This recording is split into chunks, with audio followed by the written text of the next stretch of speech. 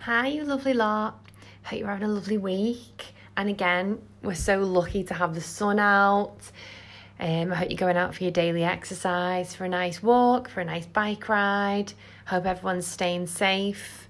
I just want to say a special thank you to all the key workers, NHS workers, bin men and women, postmen and women. I think you're all absolutely incredible for what you're doing. You are literally putting your lives at risk every single day to look after the country, and we all really appreciate it. So today I'll be talking to Rosina Andrews. Rosina Andrews is a dance educator. She's written 2 books, Pirouette Surgery and Leap Surgery, and they are absolutely excellent. They're such a good read. There's lots of top tips in there. So I would definitely take a look at those and put them on your Christmas list. In this podcast today, we talk about the dance teaching industry, our communities coming together online throughout this pandemic, how to be true to yourself as a teacher and as a student. And we talk a lot about trust, building a family community.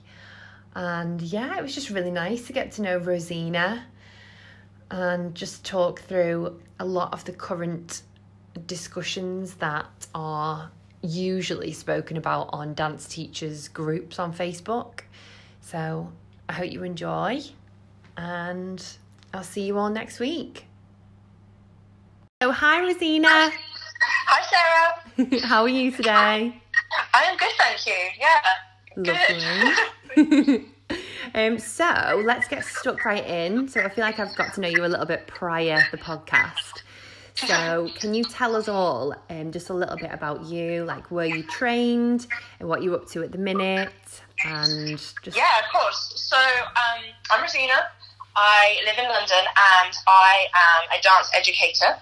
I use that kind of umbrella because I have my books on dance technique, and then I also teach all over the world, like my Rosina Andrews method. And so where did I train? I trained at Performance College. I went at 16 and then graduated at 18. Seems so young. And then I moved to New York and trained in New York. And I saw you had Megan Bowers on your podcast, and I know that she did exactly the same program as me in New York, and that really is like one of the best.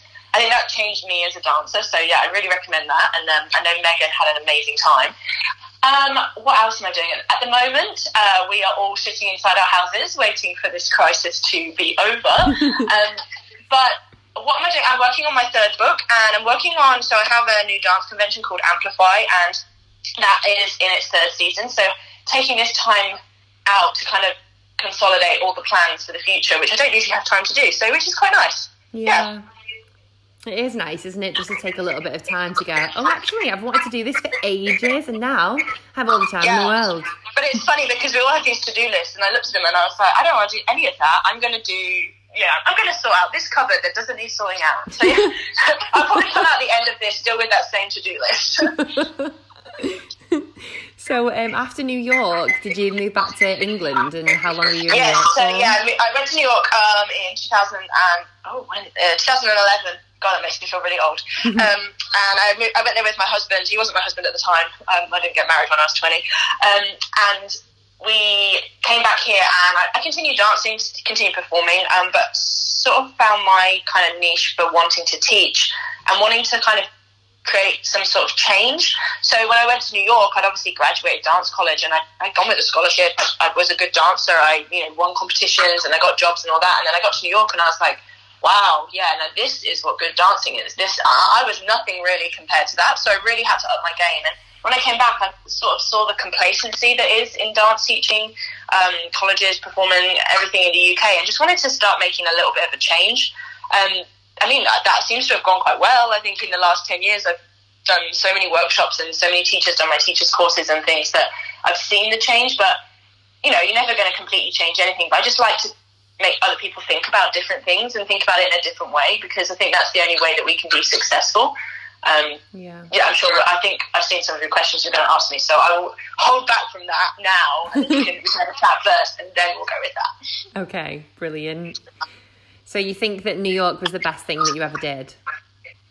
Yes. above marrying my husband. Yeah, I mean, I might even put it above having kids. I don't know, I haven't had them yet. But no, New York absolutely changed my life, changed how I thought, changed how I danced, changed my friendship groups, changed, everything. Not that my performance college training wasn't great, I still have great memories from that, but yeah, New York changed my life. Yeah. So what sort of dancer would you say that you were back then, you know, when you were in performance? Were you a jazzy dancer, or were you really good at tap, or are you just versatile? It's a tricky one. So I was the society's explanation of a festival dancer that was a triple threat. So I could sing, I could dance, I could act. I tap danced, I did song and dance, I did Greek, I did all that. But looking back now, having all those sort of strings to my bow wasn't really maybe the best thing, because I felt like I could do them all, but I wasn't really a master of any of them. So when I got there at 16, I could do all my classes, but I wasn't like the standout jazz dancer. I wasn't the standout commercial dancer. I wasn't a standout ballerina. So like looking back, I would say now, looking back at myself, I was a technical jazz dancer. Yeah. That was where I was at. Whereas if I'd have said it back then, I'd have been like, I'm a triple threat, but I'm not a triple threat. I don't sing anymore. I don't act. I haven't acted since I graduated. You know what I mean? Like, yeah, so I would say technical jazz dancer, which then led me into, so obviously performance is quite a commercial college, so we all came out, graduated thinking we were all going to be commercial dancers. And I remember going to a lot of commercial auditions and being like, I absolutely hate this. Like, my swag left the building in like 1993. Like, I don't have any swag. I don't have any groove. Like, I have more now, and that's sort of something that came to me when I was in New York. But other than that, like, yeah, so I wasn't a commercial dancer, but there I was in all these commercial auditions.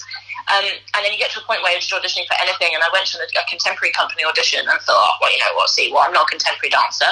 But I actually got the job, and from then I realised actually I was pursuing the wrong style. Like, obviously a technical jazz dancer with solid ballet training, creativity and things like that, contemporary was going to be a good little route for me. Yeah. So it took a while for that to happen.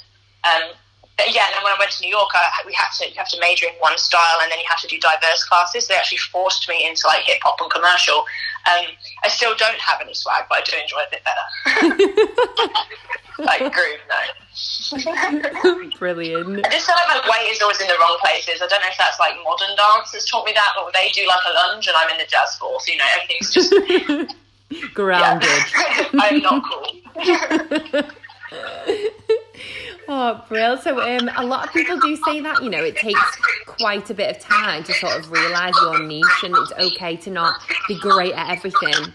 And and it's all right to take time as well to find out what you love and what your passion is out of all of the genres. I think it takes a lot of time, and also a lot of kind of self-trust. And I think you're going to talk about this later with when you know people that always want to follow hype and trend and things like that. But you've got to realise what you want and what you're good at, and it's really hard not to compare yourself to someone else. But once you stop comparing, that's when you actually find your success. Yeah, I think that goes for everything as well. I've seen a lot of teachers on, do you know, Dance Teachers Hub posting like, I don't know what to do about online classes, am I doing the right thing? Yeah, I just think they need to go with their heart, and also, Dance Teacher Hub. Oh, it goes off, doesn't it? I'm not going to go there. It's so dramatic, isn't it? My problem with Dance Teacher Hub, and I guess dance teachers are going to listen to this and they'll probably agree with me, is when people post things like, I can't get my 6-year-old to point their toes. I'm like, well, if you're a dance teacher and you can't get a 6-year-old to point your toes, you probably shouldn't be a dance teacher. So yeah, you can quote me on that one. I don't think people will really care. I'm just like, what? Or it's like, I'm really looking for a really like unusual piece of music for a song and dance, and then someone will comment, oh, how about Naughty from Matilda? And I'm like, oh god, I hadn't heard of that one. Yeah, where the hell's that one been? Like, that's my opinion of Dance Teacher Hub. It's a great place for community, and I believe that a lot of people support each other, but some of them are just like, I can't. Sometimes it's quite negative, and I just don't want to look at it. Sometimes especially at the moment, it's like people are like, I don't like Zoom, and everyone's like, no, you shouldn't like Zoom. I'm like, I love Zoom. No, it's great. I see my kids on Zoom. I can't see their legs. I can't see if they're pulling up. I don't care. I see my kids. You know, that's all that's important right now. Exactly. Keeping communication, that's the most important thing, isn't it? You know. They're all going different ways. Who cares? Imagine us in actual class, if they were going the wrong way, we'd be like, God. guys. Oh, I mean, if you see some of my classes are very liberal, they probably are all going different ways. Okay, so let's get on to Facebook while we're talking about the subject. So, God, yeah. I love your Facebook posts. They're absolutely so honest. Yeah. I always read them and I'm like, /love. Yeah, I feel like if I hadn't been a dancer, I might have been like a journalist or something, because I have this, once I get a bee in my bonnet about something, the words just come out. But yeah, some of my Facebook posts are quite brutal. They seem to go down well though, and I think, I don't write it for like the hype, I don't need the 600 shares or whatever, but I just think sometimes nobody has honesty or integrity at the moment. So like, you see Dance Teacher Hub and you see them writing, oh my God, like I was at a festival and all I saw was like bum cheek. But then on like their Facebook page, they're like posting a picture of a kid in a leotard with their bum cheek out. And I'm like, you got to practice what you preach. Like my kids, like then people take it to the extreme and they're like, oh, well, you need to wear tights. But my kids don't wear tights, they just butt glue them in. Like they are glued into their, like we don't wear leotards on their own anyway, because I wasn't aware we were gymnasts, but like if we're wearing shorts or something, I glue them to their legs. But you know, people just get like, and they're like, oh, well, Rosina Andrews is saying this, so we need to do this. And I'm like, no, just do what you believe. And yeah, that's why my Facebook posts, I think I like they are. Yeah. No, I really like them. I think they're so honest, and there's not enough honesty in this industry at all. When it comes to... Everyone's just really scared of what someone else is going to say or think, and I'm not at that point. I still like it. I'm not as confident as people think I am, and obviously I too have people that like critiques or like scrutinize me and things like that, but I always try and just go with my heart, and then not everyone's going to like everything. It's personal choice at the end of the day. Yeah, and that's a brilliant point as well. Not everyone, like we were saying before this podcast, there's always going to be like 100 people, and there's always going to be one person that doesn't like it or that's got a comment. Yeah, I mean, I think this time with like coronavirus and just seeing Facebook in itself, you can see how personal choice is so kind of opinionated, and everyone is suddenly trying to like spread like this news, that news, and you think, wow, like this is a global crisis and you are spreading that. Imagine how much like you must be spreading in like real life, you know? Like, if you think you can write that about Boris Johnson, who you've never met, imagine what you must think about your like neighbour who you do know, or your duet partner or things like that. Yeah, that's so true. It's really cruel, to be honest, I think. Like, just wish him well, for goodness sake, you know. Oh, my God, yeah, I know, poor man. He was trying his best, and my God, now he's really ill. Like, oh. It's really sad, isn't it? And he's had Brexit and now this. The poor guy. Honestly. What's next? So, we could just chat and go off on tangents. So, yeah, that's fine. That's me. So, I've put... about the industry, and there's so much good right now and there's also so much bad, because dance is becoming increasingly popular, which is obviously great. So I'd like to talk about your post, hype and substance. So you say about 80% of the I want to get those words tattooed on me, I think, because I say them more often than I say anything. So you said 80% of the room are able to do aerials, leg holds, side leaps, but they can't do simple things like pas de bourrées and pliés without... Well, this is not what you said, but this is what I'm saying. Pliés without rolling. Without rolling. Ugh. Yeah, so now this is where people get really slightly confused with me, because my students do aerials, leg holds, side leaps and all that, but they also can do the transitions and all the extra things. So a lot of people are, at first, people were like, oh, well, Rosina, like, I don't know if you probably do follow me. If you've seen my students like Lauren and Jasmine, who I've taught since they were babies, they can do all these amazing tricks, but they can also do the transitions. Yeah. But I think it's beginning to be, people are really noticing, and I'm noticing it when I do workshops, and it's not the oldest kids, because they have had the focus and they've had the time, and they can do the tricks and they can do the transitions. And it's not the baby ones, because they're not really doing the tricks now, because the dance teachers are sort of over that hype. Yeah. It's the ones in the middle. And it's the ones in the middle that you just look at them and you think, oh my God, your leg hold is stunning. If someone could teach you how to step out of it and into something else, you would be an amazing dancer. Like, I see so many kids, I think, my God, you'd whip my kids into a net. But wait, you can't do any of their like transitions and stuff. So I think what happened was it got like, so 10 years ago, Dance Mum sort of came out. These dance teachers were like, oh my God, I need to start teaching all these tricks. Yeah. So they started teaching all the tricks, and then they forgot about all the other things. Yeah. It's sort of, I think it's taking full circle. I think people are getting back on it now, but yeah, I'm not sure, I don't really like you know. judging. Sometimes I'm just like, why do you need an acro class? Like, it's not as important as ballet. Why? My kids don't do acro. We do gymnastics, tumbling, because I think it's important that they can flip and trick. But acro, I feel like there's some phenomenal acro schools, and they should focus on that. But I feel like everyone's necessity to fold in half. Not everyone should do that. Like, not everyone's able to do that. And I think it's a bit dangerous. I think maybe acro, if you're going to do acro, you have to do a ballet class. I think anyone who doesn't offer a ballet class alongside acro is actually just being dangerous to their students. But I think I find a lot of teachers sort of, they quote me on this, and then they go, okay, so aerials are bad, leg holds are bad, side leaps are bad, and I never said that. Like, a lot of people kind of take it to the extreme, and for me, teachers go, oh, like, I think you mentioned it, your kids will go home and practice things you've not taught them, but that's kids, that's life, and as soon as you tell someone not to do something, they'll do it. So I think it's about educating them how. So if you want your kids will go home and do aerials, then teach them how to do aerials properly, and educate them into what could go wrong if they don't do them right. Like, I think you can't ban something, because as soon as you ban it, they're going to want to do it. Yeah. So for me, it's like, you've got to let them practice what they want. It's about balancing like education with the students and also the parents. They've got to trust.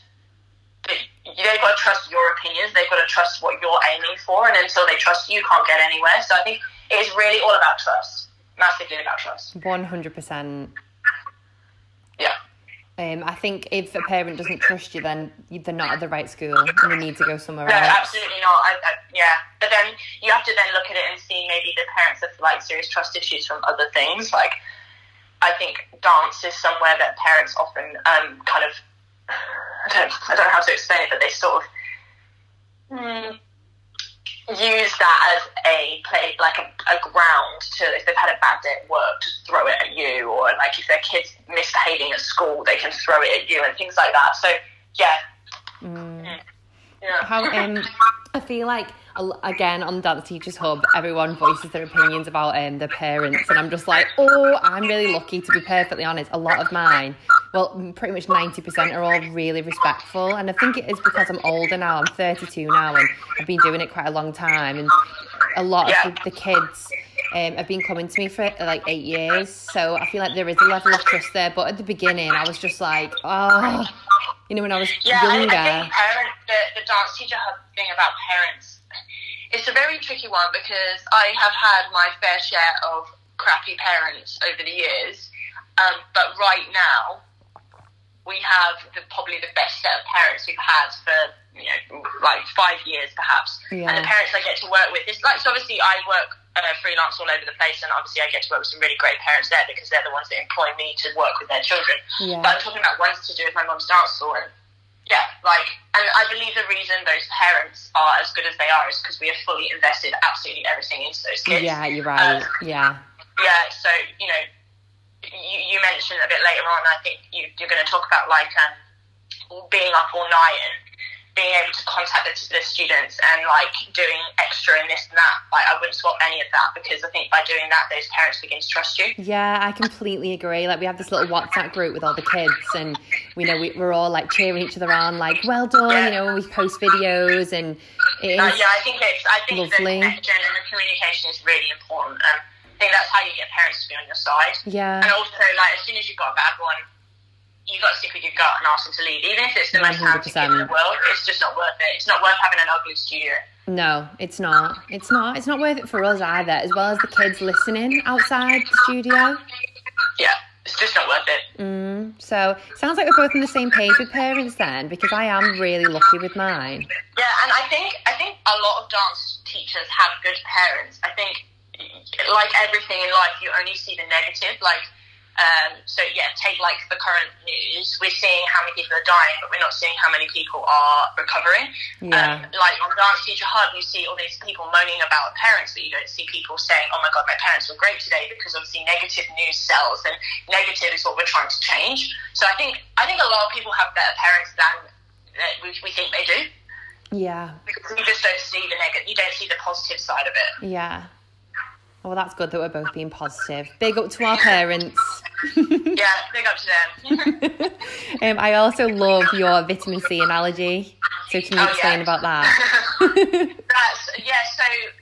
came about when I wrote pirouette surgery, because when I first started doing workshops were not really a thing, and some teachers, I remember seeing it on, like, it was a Dance Teacher Hub back then, I can't remember what it was, so this is 10 years ago, and people were going, oh, you know, this the girls going around teaching these turns workshops, and I feel like it's going to, like, undermine everything that we've taught them for all these years, blah, blah, blah, and I kind of killed it right there and then with this vitamin C thing, because, I'm not about the bad press, and I am so grateful for everyone that's always booked me and employed me, so I literally just went straight out there and was like, no, this is not what I'm doing, I'm just giving you a supplement, giving your students a supplement to add on to what they already know. Like, your dancers are not good because of me. Your dancers are good because of you and your training, and I'm just giving you that extra, like, boost. Yeah. So I literally killed that one off there and then. Brilliant. That's really good, because I do remember, like, back in the day, right, like, a lot of teachers would be like, no, my children don't do anything other than my classes, and I'm like, yeah, but I can't give them everything, like, I'm only one human being, like, I want them to get a variety of teaching and a variety of personalities, as well as good teaching skills. I think parents and sort of, they're so worried to give everything they physically can to their students, their children, that they get carried away with what's good and what's bad. So yeah, like, everyone just seems to do everything at the moment, and I am an old school teacher in the fact that if you head to, like, MTKS, you can't do dance classes anywhere else, because I believe that is commitment to one place. But in that sense, I'm making sure that we offer them absolutely everything, that they don't need to go anywhere else. Exactly. But like workshops and summer schools and things like that, like, I'm so for them. Kids that go to more than one dance school, I'm not sure about. No, I don't think anyone does that anymore, do they? Like, different dance schools. I don't know how that works. Like, I don't see how you can ever be committed to one place if that's where you are. Yeah, agreed. The next quote, I'm like your stalker. I love that you've quoted me. I love that you've written me. It worries me. So I've said, the problem isn't the students, it's teachers and parents constantly comparing to what other studios are doing down the road, or trying to get the video or photo in whatever position is getting a hashtag. So I feel like when we're in the studio, I don't take that many videos, because I like to be in the moment and enjoy when they achieve that double pirouette or that amazing, beautiful grand battement. I don't want to be behind a screen, and sometimes I feel like, again, as a teacher, you're like, oh, should I be posting this? And it's that whole I think so many people, even in life, have the worry that they're not enough. Everyone's always looking to be more, and I think, we think that throughout life, we want more money, we want more this, we want more that, and we want more for our students, so therefore you begin to compare. And I absolutely, I don't do that. Say someone is doing X, Y, and Z, I usually go and do the complete opposite. Not because I want to do it in a way of spiting them, but I believe success only comes when you follow exactly what your heart wants to do. So if you are worrying you're doing what the dance school down the road is doing, you're not authentic to yourself. You're only you're just doing it to compare and kind of contrast what you're doing. So yeah, I feel like if you can't be sort of authentic and organic to what you exactly want to do and the goals you want for your students, then they'll never reach where you want them to be. Exactly. So I just find it really, really hard. I don't know how teachers do it, like film every single class every night. I just couldn't do it. My brain could not. It's just a very tricky one, because if you have got phenomenal students in front of you, you can film non-stop without having to do anything. Like maybe my Friday night advanced jazz class, I can set it once and I'll film it and they'll look phenomenal. So sometimes I think people think they film all the time when actually I think the students just look like that anyway. Yeah. But I just think, we're in an era where we are filming ourselves do the most menial things. Like, especially at the moment, like we're filming ourselves opening the fridge. So in history, we look back, and in 2020, people were proud of themselves for opening the fridge. And I think we have to get to a point where we don't need to document everything. So if your kid's done really good fat entendu with really nice floor pressure, who cares? But people post that on Instagram, and I'm just like, well, that's what should be happening anyway. I think it's, again, people worrying that they're not doing enough, or people worrying that they're not, offering what someone else is offering. But then as soon as you start worrying that, you're not going to be offering it anyway, because you're worrying, your focus is on the wrong thing. Yeah. Yeah, and like that old school quote, comparison is the thief of joy. Oh, yes. Absolutely. So managing expectations is next. Yeah. So I've said sometimes I find it quite difficult when explaining that ballet does take longer to learn than the others, because you've got to think about technique, posture, alignment, performance, and of course there's 20 exercises, and some of these kids are 6 years old, Mm-hmm. So like anyone who's done any of my teachers' courses knows my opinion on syllabus. I think it's great. I think syllabus is really important, but I think teachers get bogged down with teaching it. I think teachers need to remember whether their focus is to train children to dance or to train people to pass exams. Yeah. I couldn't care less if it takes 3 years for a kid to learn grade 1 ballet, as long as they're learning how to do ballet. Yeah. And the parents maybe want the exams, but again, it's down to education. So if you tell them what you're doing and you explain why they're not doing their exam, then they should trust you. Yeah. For example, my mum's dance school. So my mum used to be chairman of the ICD Modern. She's still an examiner and all that. We don't do syllabus modern anymore. We only do it for 1 term. They're taught to dance for 2 terms out of the 3, and then that 1 term, should they want to do an exam, we put the exam work on them and they go do the exam. So we teach them to dance, we don't teach them to pass exams. And I think as soon as you can explain that to your parents, they're like, oh yeah, that's right. So it's a tricky one. Ballet exams are a tricky one. But again, I think it's all down to education. Yeah. You got to explain it, you got to show it, you got to say to them, you've got to literally invest everything you've got into explaining why you believe in what you do. Yeah. And then people will follow you. It's sort of like, religion. A preacher, a very good preacher will preach, and then people will follow. Yeah. But until they've preached to that standard, no one will follow anyway. Yeah. Yeah, I do reiterate that a lot about ballet exams, and I think it's a lot of the older ones know now, because they're old enough to understand how hard it is with all the free work as well, because all of it's unset. You've got to learn all the French, and I don't think a lot of mums really see that. They don't understand that. They don't different language. No. But again, if you've taught them to dance, then they'll know the routine. They'll know the words, so therefore they'll be able to put the routines together quicker, and the free work and all that. So I really think it's more about teach ballet and then teach the exam work. I don't teach ballet. But I have teaching qualifications in ballet, but I don't teach ballet. Yeah. So next one is the importance of a compliment. Oh, yeah. So I thought this one was a really good one as well. So I put, again, I talk about this with the students, that I simply do not film them all the time. Obviously, we've just spoken about that one. Mm-hmm. So we don't want to force a performance when a phone is taken out. Yes. It's an audition straight away. Yeah, no, I feel like... As soon as the kids see the camera, they go into a completely different sort of performance. They either up their game so much, or I see kids completely and utterly freak. And I'm seeing more and more kids that get some sort of anxiety as soon as their camera comes out. Definitely. So, it's really it's not nice for us to see, is it? Who, as soon as I get the camera out, they'll forget it. Yeah, same. And I'm like, why am I even doing this? There's no point, it's really. It's not fun, and it's supposed to be fun. No.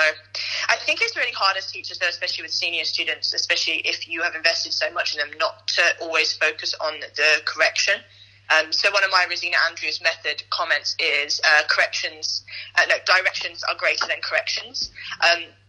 because teachers that are constantly saying a correction, it's not making any difference to the student. They're just getting it stuck in their head, like, Sarah, put your shoulders down. Sarah, put your shoulders down. And you then go, oh, my shoulders are up. Instead of going, Sarah, let's squeeze our lats down and open our chest.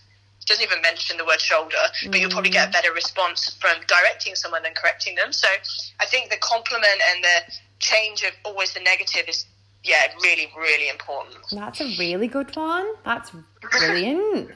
There's another quote there. I've learned something new today. That is brilliant. So how do you feel about teachers and demonstrating? Because personally, I don't join in with everything, especially leaps, etc. Because, hello, I'm old. And I just think, how can I watch, say, 15 children in a class to help them progress?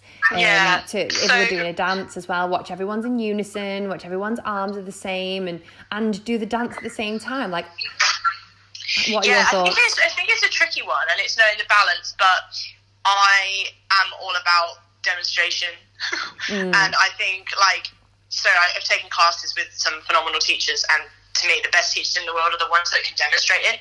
Not necessarily because they can demonstrate it because of the legs and the kicks and the turns, because that's the first thing that goes. As soon as you're not training every day, those are things that goes. But the things like the musicality, the performance, the transitions, how you want the vibe, you can't expect dancers to be able to replicate. So I'm all about demonstrate. I demonstrate a lot, and then when I got to a point where I couldn't really demonstrate it in a way that I felt was inspiring any longer, that's when Rory came on board and I took on an assistant.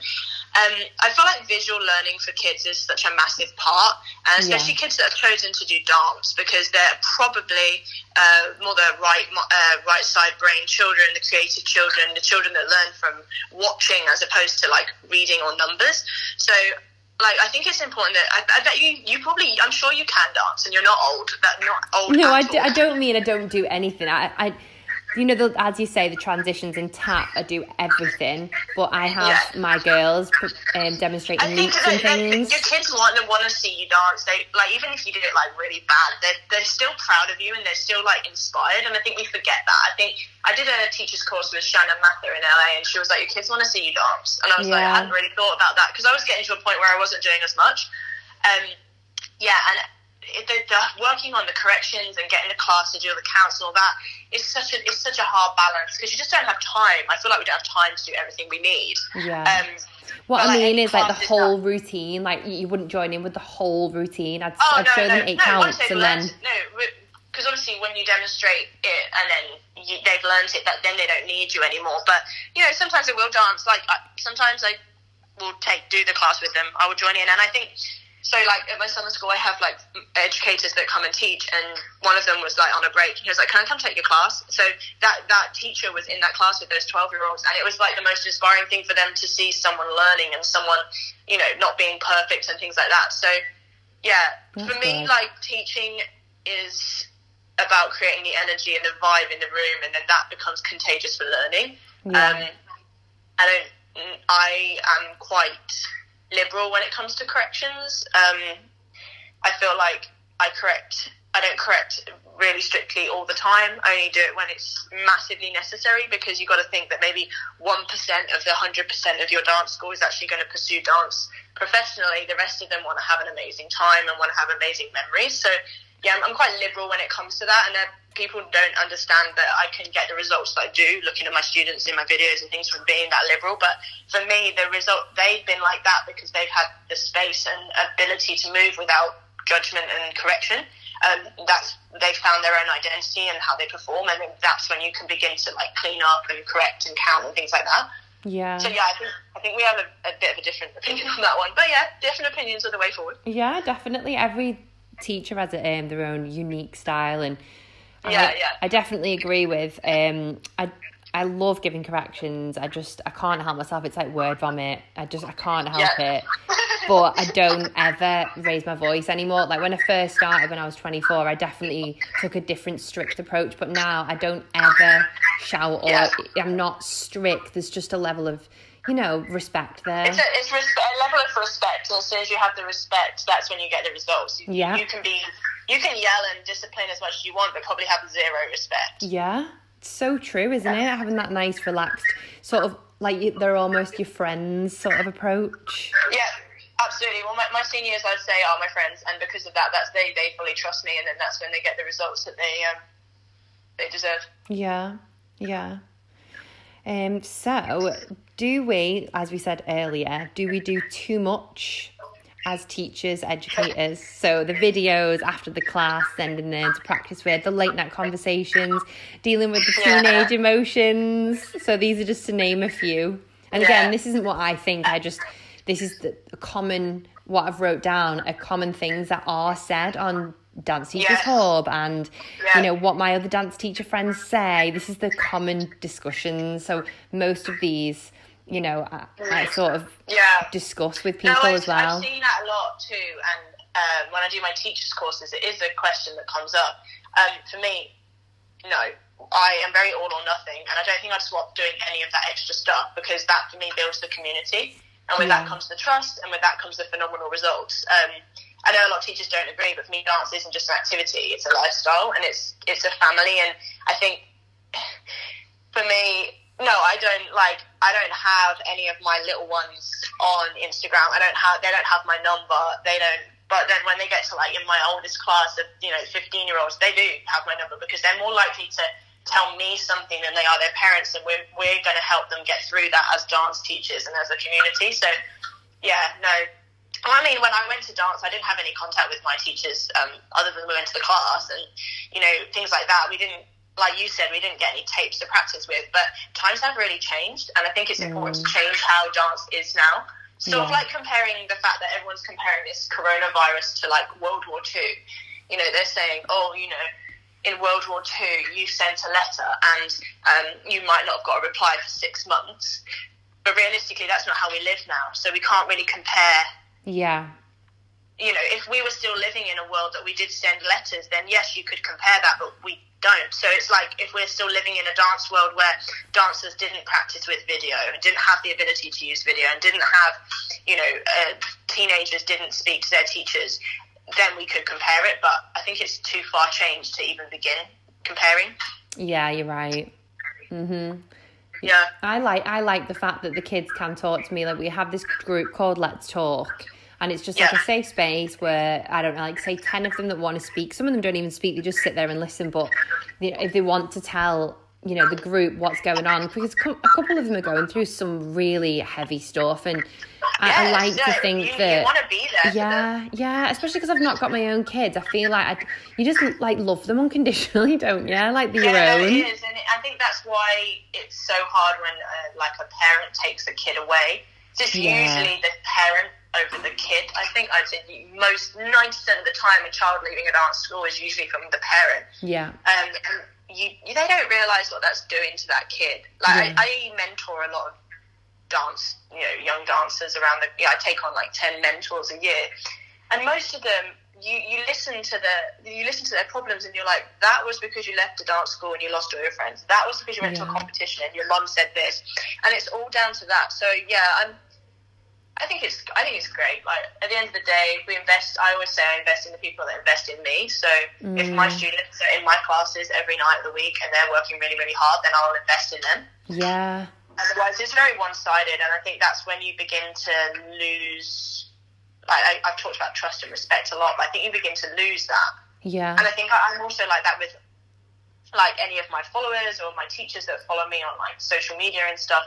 I would rather invest in the 20 that care about what I do than worry about selling my brand to the other 10,000 that kind of are interested in what I do, but they're more like interested in just having a nose. So yeah, it's all about working on that 20% that.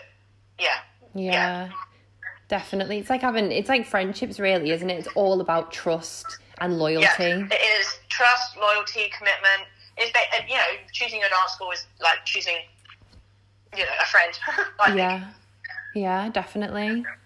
But it's nice. It's just nice to hear one of the dance teachers' opinions from, because we've never actually met face to face.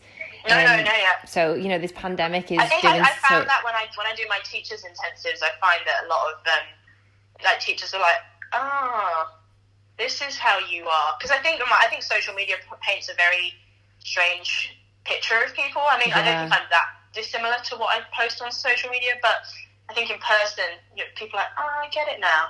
Yeah.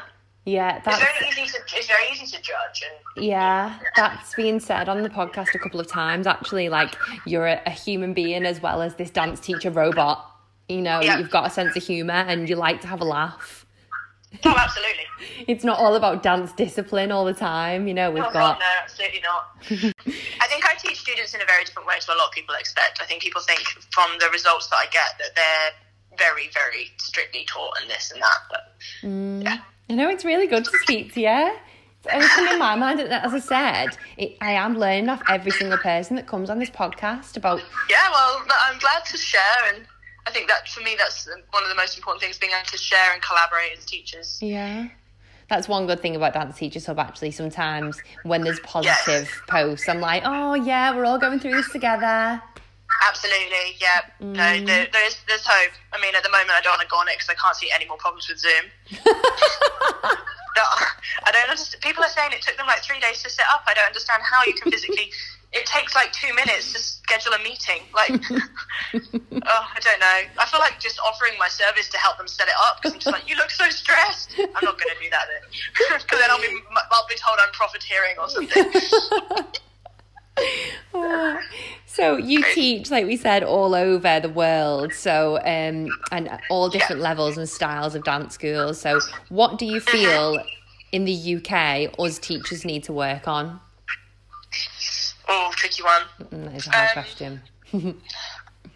I think that the UK, we have an excellent dance scene. We have very versatile young performers, but who are not given the time to grow to the standard they need to be, because on a Monday they have 45 minutes of modern followed by 45 minutes of tap followed by 45 minutes of contemporary followed by 10 minutes of acro, and so that 3 hours of their life they've done 3 different styles. So I find that a lot of in other countries, they, on a Monday they'll do jazz and jazz tech for 2 hours, and that's what they'll work on, and then on maybe a Wednesday that's when they do tap, but then they'll do tap and then they'll do rhythm tap, so they have a bit more time to focus on one style at a time, as opposed to trying to fit it all in. I think because of, America finds that much easier, because obviously they're able to homeschool, so dancers finish school at 2 o'clock in the afternoon and then they dance from 2 till 10. I think that is something that we will never be able to replicate, because our schooling system doesn't allow that, and also no parent is going to let their kid dance from 2 till 10 o'clock. Mainly because the UK never has the same fight to become like a master in something. We just are settling to be good at something. So you maybe get one parent that really wants to invest everything they've physically got in their kid, and their kid will do everything, but you've got a lot of other parents that go, oh, you know what, my child does really need to come home for dinner and see daddy and sit across the table and eat with daddy. We have a very different focus of kind of striving to be the best. Teachers wise, I think it's all about education, and I feel like when a teacher stops learning, that's when a student stops learning. So taking online classes, doing extra certifications. I know they cost money, but you can even during this time, you're saying how much you're learning from people doing lives. These are free. Do one, try and see that, try and follow that, and I think that's when you can then enhance what you're giving to your students. So I think constantly educating. I think a lot of teachers here, they do their teaching qualifications and that's that. And then they moan that their students are going other places to learn other things, and you think, oh, you just walked straight into that one. That's really true. Well, my student is going somewhere else to learn pirouettes, because I don't know how to teach pirouettes. And learn how to teach pirouettes, and your student won't go somewhere else. For me, that is one of that's why people lose students, because they're not offering the fresh, I feel bad at the moment because I've not downloaded TikTok. And I refused, because I went on it once and I saw some of my 11-year-olds mouthing lyrics that I really wish I had never seen. I wanted to unsee that. So I deleted TikTok, but I'm seeing that, I'm thinking maybe I should get that, because I need to try and stay relevant, and that's the constant thing, trying to stay relevant. So that would be my opinion on that. Brilliant.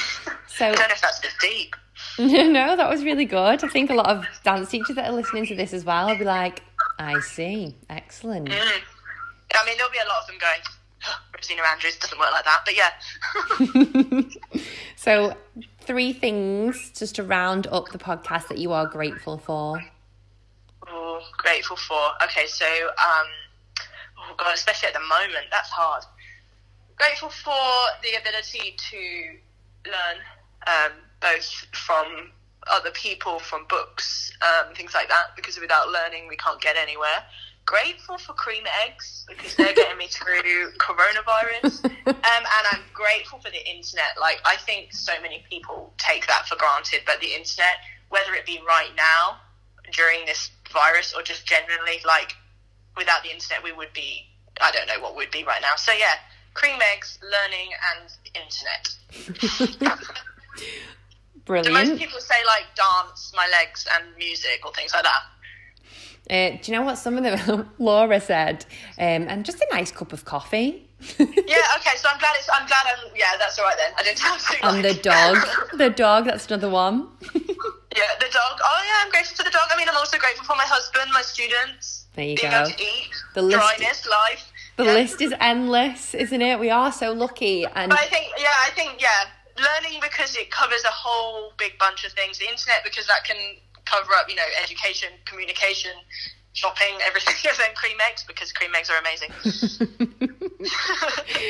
So any Rosina fans, send her a bucket of cream eggs for Easter. Yes, please. Yes, cream eggs and Dr. Pepper. So I should have put that one in there, cream eggs and Dr. Pepper. So before we finish, tell us about your amazing books. I've got 2 of them actually, and they were really helpful. Yes. So I have Pirouette Surgery and Leap Surgery. Both of them were written mainly because at the time that I started teaching leaps and turns, they weren't so apparent. And because I've been in America and I'd seen it firsthand, I thought, you know what, let's try these workshops out. Someone tempted me to write it into a book. I'm one of those people that if you test me to do something, I will give it a shot. So Pirouette Surgery and Leap Surgery. And then the third one is currently being incubated at this current time. So is that what I think is the correct word as well. I see. So when do you think that one will be out, or is that just like what's going on right now? So Who the plan knows? for that one is that it launches at Move It 2021. I mean, I don't know if Move It will be happening in 2021, but after the stress of this year. But yeah, so the plan is March 2021 is when book 3 will launch. And will you be doing some of your teaching workshops as well, for teachers? Yes, so I have a teachers workshop this summer in August, so we're praying that will go ahead. If not, we'll constantly postpone it. So yeah, it's a teachers workshop. It's on my website, it's booking now. It's got a few places left, so I try to keep my workshops quite small, because then I feel like I can invest in people that invest in me, rather than having like tons and tons of people in a room. Yeah. So yeah, that's currently selling. That's in August, and then as the winter season begins, Amplify our touring convention, which is the convention based on education. So there's no shopping, there's no ambassadors, there's no photos, there's no videos, there's nothing like that. It's just 4 awesome classes of different styles throughout the day. So that's currently selling as well, and that tours the whole of the UK. Oh wow! I'm thinking if you guys are northwest, right? We have one in Preston and we have one in Leeds. So Preston, Leeds, Edinburgh, Dublin, Winchester, Swindon, London, and Birmingham. Wow, that's brilliant. I'll put this on the podcast, like the description, so people can click on and book on. We do a studio discount. So if they've got a group of students that want to come from one studio, we can do a discount for them. Amazing, count us in. Yay. Yes, love that. Brilliant. Oh, well, thanks so much for coming on today. It's been no worries. Thank amazing. You for having me. It's been so good, and enjoy your cream eggs. At least go buy some. Take care of yourself, and hopefully see you on the other side. Yes, definitely. All right, Rosina. Take care. Bye. Bye. What a fantastic podcast this week. I hope both the students enjoyed it, the parents enjoyed it, and obviously I really enjoyed it. And I feel like this was recorded a couple of weeks ago now. We're in the 3rd week of online classes, and it's really made me realise as a teacher that I don't dance enough with the kids, and I should, because I'm so focused on them. Sometimes they do need to see me dance, and push myself. I'm always saying to them, guys, you can do anything. You can push yourself. You can do this. Same goes for me. We all need to, I suppose, push ourselves, get out of our comfort zone. And the pandemic is obviously doing that for all of us. We're really out of our comfort zones at the minute. It's completely the unknown. So I've really enjoyed the past couple of weeks getting back to dancing with the kids. Even though it's not in the studio, it's online and we're dancing together and creating together. So thank you, Rosina, for definitely inspiring me to dance a lot more with the kids. And the stretch classes I've really enjoyed. And the feedback's just been wonderful from mums and dads about the online classes. Me and the teachers have just been having an absolute ball. So I thought I'd leave the podcast on a very positive note with this lovely quote that Rosina posted on her Instagram the other day.